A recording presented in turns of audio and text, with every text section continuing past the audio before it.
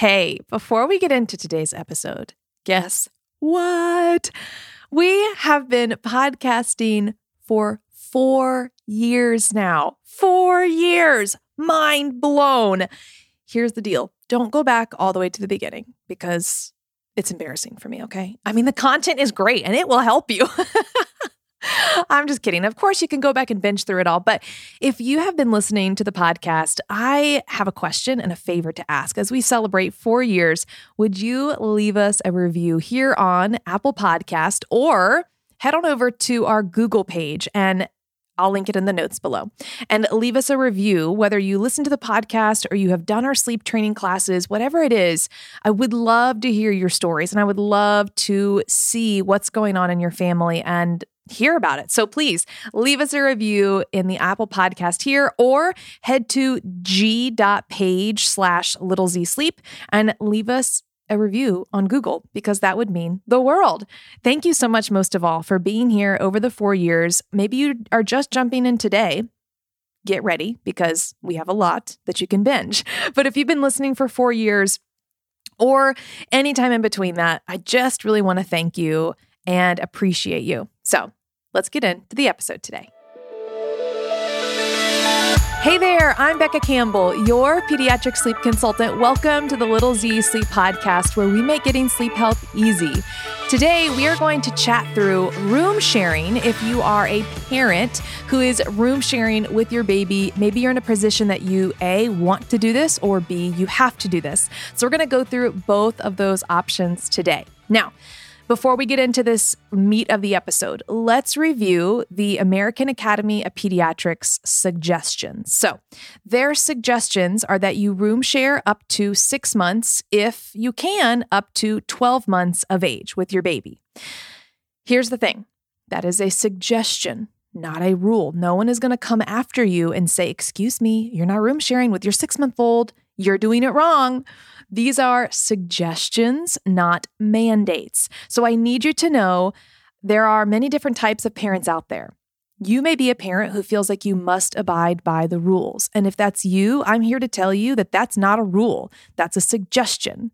As you can tell in the tone of my voice, I believe it's up to you as the parent to decide when you would like to room share or when you would like to not room share anymore. So just putting that out there as we get started, there are American Academy of Pediatric guidelines and suggestions, but that's not the rule book, and you should do what is best for you and your family. Over the years, I have had families who from literally day one, they come home and they were like, no, I need my baby in his or her own space, okay? We can't share.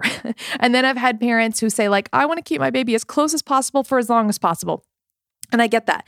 So either way, you do you because that's what's best for your family. But I just wanted to share that before we get into any of the how-tos. All right, second little bit of housekeeping that I have to do. There are distinctions when it comes to the word room sharing, co-sleeping, and bed sharing. All of these are different, as you can probably guess by that last term, bed sharing. Here at Little Z's, I do not promote bed sharing. I have had parents email me and say, Becca, I wish you would talk about safe bed sharing.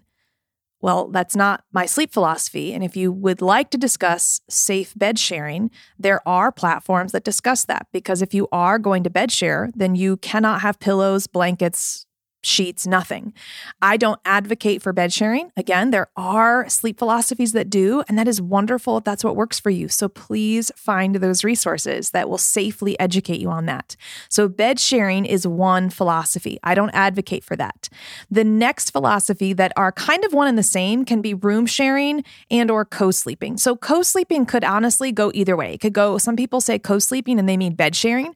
Sometimes when co-sleeping is used, it means that you're sharing a room. You're co-sleeping in a shared space, if that makes sense. So just be careful when you're using those terms, co-sleeping or room sharing, because your audience may be finding that those are two different terms. I would prefer to use the term room sharing because it's very clear the fact that you're not bed sharing, you're just sharing a room. All right, so we're all caught up on the terms, we're all caught up on what the AAP recommends. Let's get into successful room sharing. Imagine I come into your room and I'm looking around.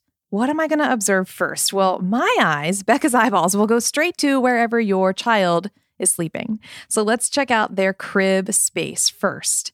As I look at your child's crib space, I am going to note the distance from your side of the bed. This is important because you as the one, I'm just going to assume you as the one listening to this podcast about room sharing are likely the one who is the most involved in the child's sleep at night.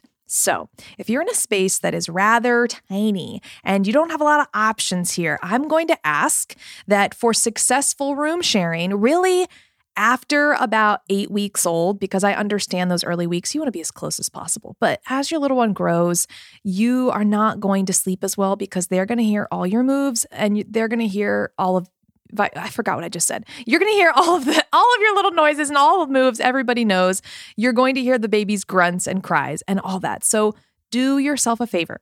Take your child's crib and move it to the opposite side of the room. This will instantly help you sleep more peacefully and more soundly. Even if your child has been sleeping all night, just a few feet away from you, I guarantee you that you have been waking up because you hear them move around. And sometimes with our supersonic hearing as parents, we hear it all. And then you wake up, you're like, oh, the baby's about to wake up. And they're like, no, they're just turning onto their stomach. Like they're fine. So here's the thing, move them further away from you. That's my tip number one. If you have a baby that you need to share a space with, please move them away from you so you can have more sound sleep and also they can have more sound sleep. Let's also check out what type of crib they are in. If they are in a mini crib or a pack and play. Do you know what I'm about to recommend? My favorite, the Slumber Pod. Okay, so after I check out your child's bed, I'm going to look at the darkness. And if your child is in a mini crib or a pack and play, I would highly suggest the Slumber Pod for permanent room sharing situations, not just hotel rooms or travel or things like that. But when you are room sharing together at home, this is a great option because you can put your child into the mini crib or into the pack and play, zip up the Slumber Pod, and then when it's time for you to maybe get ready for bed, you can have your lights on. You could sit in bed and read a book or read on your phone or scroll on your phone or watch a movie. Like whatever you wanted to do, you could do it because they can't see the light. And that is we could just end here and be like, that's it. That's my last recommendation. Not really. I have more, but Slumber Pod, always my go-to. Remember, we do have a $20 off promo code for you. I love this company so much. I have been connecting with them actually, for the last 4 years, since the inception of this podcast, I've been friends with Slumber Pod, and they are a wonderful company. So make sure you use code LittleZSleep if you are going to grab you one. Okay, so sleeping space is not right next to your head. The darkness, if we can get a Slumber Pod. If not, then there's a lot of other darkening options we can go for.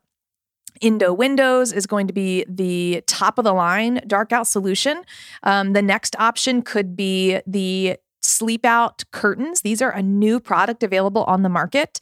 They suction cup to the window, so they're not worrying about any residue or anything like that. Then you're going to find blackout easy covers, and of course, your traditional blackout blinds and blackout curtains.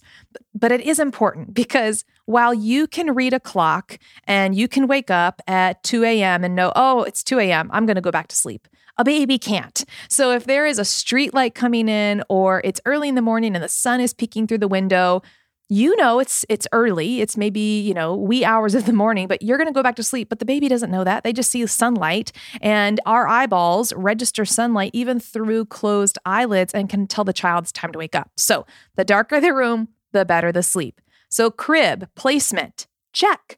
Darkness, check.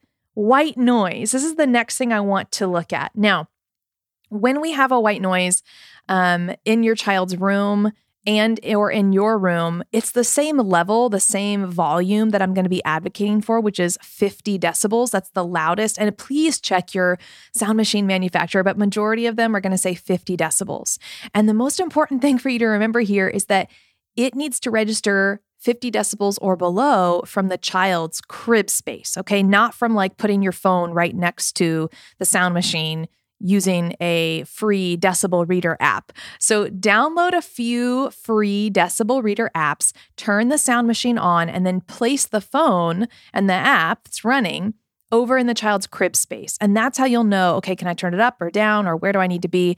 You definitely want to make sure that the sound machine is no closer than 3 feet. Okay. So we want to have a 3-foot radius around the child's sleeping space, that there's no white noise. But I would recommend, if you are room sharing, then test out your room space. Okay. So walk around your room. And if there are certain places, there's like maybe a path that okay, I come in through this door and I go into the bathroom over there, and maybe the bathroom door squeaks. Well, let's get some WD-40 and fix that, because we can solve that. But if the floor squeaks, that's obviously the bigger one that is harder to solve. So put your white noise where the squeaky floor is, and over in a place where okay, I'm going to be walking past that place right there. Let's put the sound machine in this general vicinity so that it can block the sound of the squeaky floor, or it can block the sound as we naturally just get ready for bed. Any of the above will work wonderfully. Okay. So we've got the basics set up, the crib, we've got the darkness, we've got the white noise. Now that our environment is looking top-notch, let's talk about actually responding to your child in the nighttime when you are room sharing, because I understand this is a lot more difficult when you are literally right there, and if they can see you as well, which is why I advocate for the slumber pod. But if you are in a position where the child is waking up at nighttime and you are in the room, then we can implement sleep training. Okay. So this is a time where we're not talking about newborns. We're talking about 4-month-olds and up. If you have a 4-month-old and up who is waking multiple times throughout the night and sleep is not a thing for anyone, you can sleep train and room share very successfully. The only difference that I would add, and I do review this in my sleep class as well, so don't feel like you have to memorize this and write it all down. But if that's happening and you are ready to sleep train, but you've got to room share because there's no other option, I would actually ask for you as the caregiver, as the parent, to move out of the room just for a few nights as you begin the sleep training, because the beginning 2 to 3 nights are the hardest. And it is going to be a lot easier for you to stop the plan and to stop being consistent if you're like, oh, whatever, I'm just right here. I'll just stop and we'll just try it again the next day. And then you just get into that rut. So my biggest suggestion is, if you are room sharing and yes, you're going to sleep train, yes, it will work. Just if you can move to the couch for a few nights, or an air mattress in the living room, or a guest room, any kind of situation, that is always a wonderful idea. But if you're not sleep training, and maybe you're in a time where, like me, actually, we have 2 daughters, Ellie and Hattie. You know that if you've been listening. But my youngest, Hattie, she lived in a closet right beside our room for 8 months of her life while we figured out where we wanted to move and where we wanted to have a house and all that stuff. So we were living with my parents, and she was in a closet right next to us. I'm going to just let you know right now, a ventilated closet. This is an excellent idea. If you are sleep training or you are room sharing or you're doing both, all of the above. If you have the option, if you have a walk-in closet, if that's a possibility to put the pack and play or the crib in the closet, great. Do it. Your child will not know that, because they're babies. They will not know that they're sleeping in a closet. Hattie was my happiest baby, and she slept in a closet for 8 months of her life. And I don't even think she really knows that. And she's now 5.5. So here's the thing. When you have an option like that, and it kind of creates an extra space, it almost just mentally in your head, it's so nice to just close the door and be like, okay, this is my own area now. Like, I don't have to worry about having the crib, the pack and play right beside me. So a closet is a great option. And what I like about this as well is that it makes it easier in the nighttime when your little one wakes up. You're not right there. But obviously, if a closet is not an option, and maybe you're trying to find a solution tonight, here's what I would advocate for. First of all, go get our free baby course. Okay, I have a free course that's called Solving Your Baby's Night Wakings. Go get that, okay? We'll put the link in the descriptions. And one of the points I'm going to ask you to do is to wait. Let's just talk real quick about partial arousals. So babies are notorious for having wakings throughout the night, but some of those wakings, They're not fully alert and awake. They're not waiting for you to do something. They are actually cycling in and out of their sleep. And have you ever noticed that this almost happens every hour and a half throughout the night? You feel like you hear your baby every hour and a half. Well, there's a reason for that. That's because it's how long a sleep cycle is. So it's very normal that once they emerge out of one sleep cycle to go into the next, they may make a noise. They may cry out. They may make some grunts. And oftentimes parents instantly go over there and put the bassy back in, or pat them back to sleep, or pick them up to feed them, when in reality, they weren't even awake fully in the first place. So part of my steps to helping you solve night wakings is I'm asking you to just pause. Just pause. Don't go over there instantly. Just wait and see. Are they really awake or are they not? Because so often they will just go back to sleep because they were never actually fully awake in the first place. So sometimes you need that encouragement, don't you? Like you're room sharing, and so you feel like you have to be on. You feel like you're always on. You're on during the day, you're on during the night, and you've always got to respond. But this is me giving you permission that pausing and waiting sometimes is extremely valuable. Now, to get more insight on that, scroll down in the show notes or just go to littlezsleep.com/4 steps. The number 4 steps. littlezsleep.com/4steps and grab your entire free course on 4 steps to solve your baby's night wakings. That's waiting for you.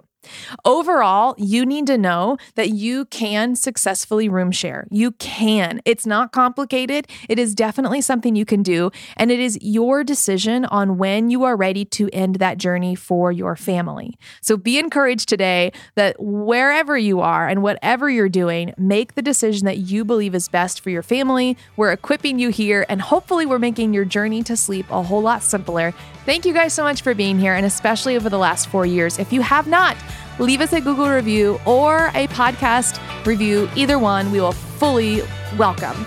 Thank you guys for being here. Sweet dreams. See you next time.